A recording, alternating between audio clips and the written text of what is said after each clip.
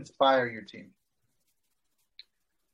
So there's a great quote by a French author, and it's, if you want to build a ship, don't drum up people to collect wood and don't assign them tasks and work, but rather teach them to long for the endless immensity of the sea.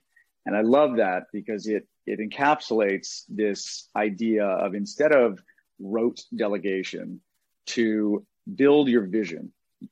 An entrepreneur needs to create a very clear picture of where they want to go and what they want to do, and share that. A lot of times entrepreneurs have a vision, but they don't effectively share it with their team.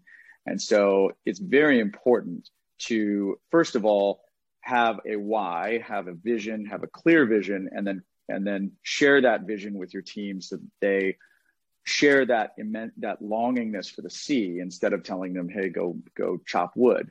And that totally changes the dynamic. You know, instead of someone working for you because you said to do these things, they now share in your vision and they're pushing forward towards it.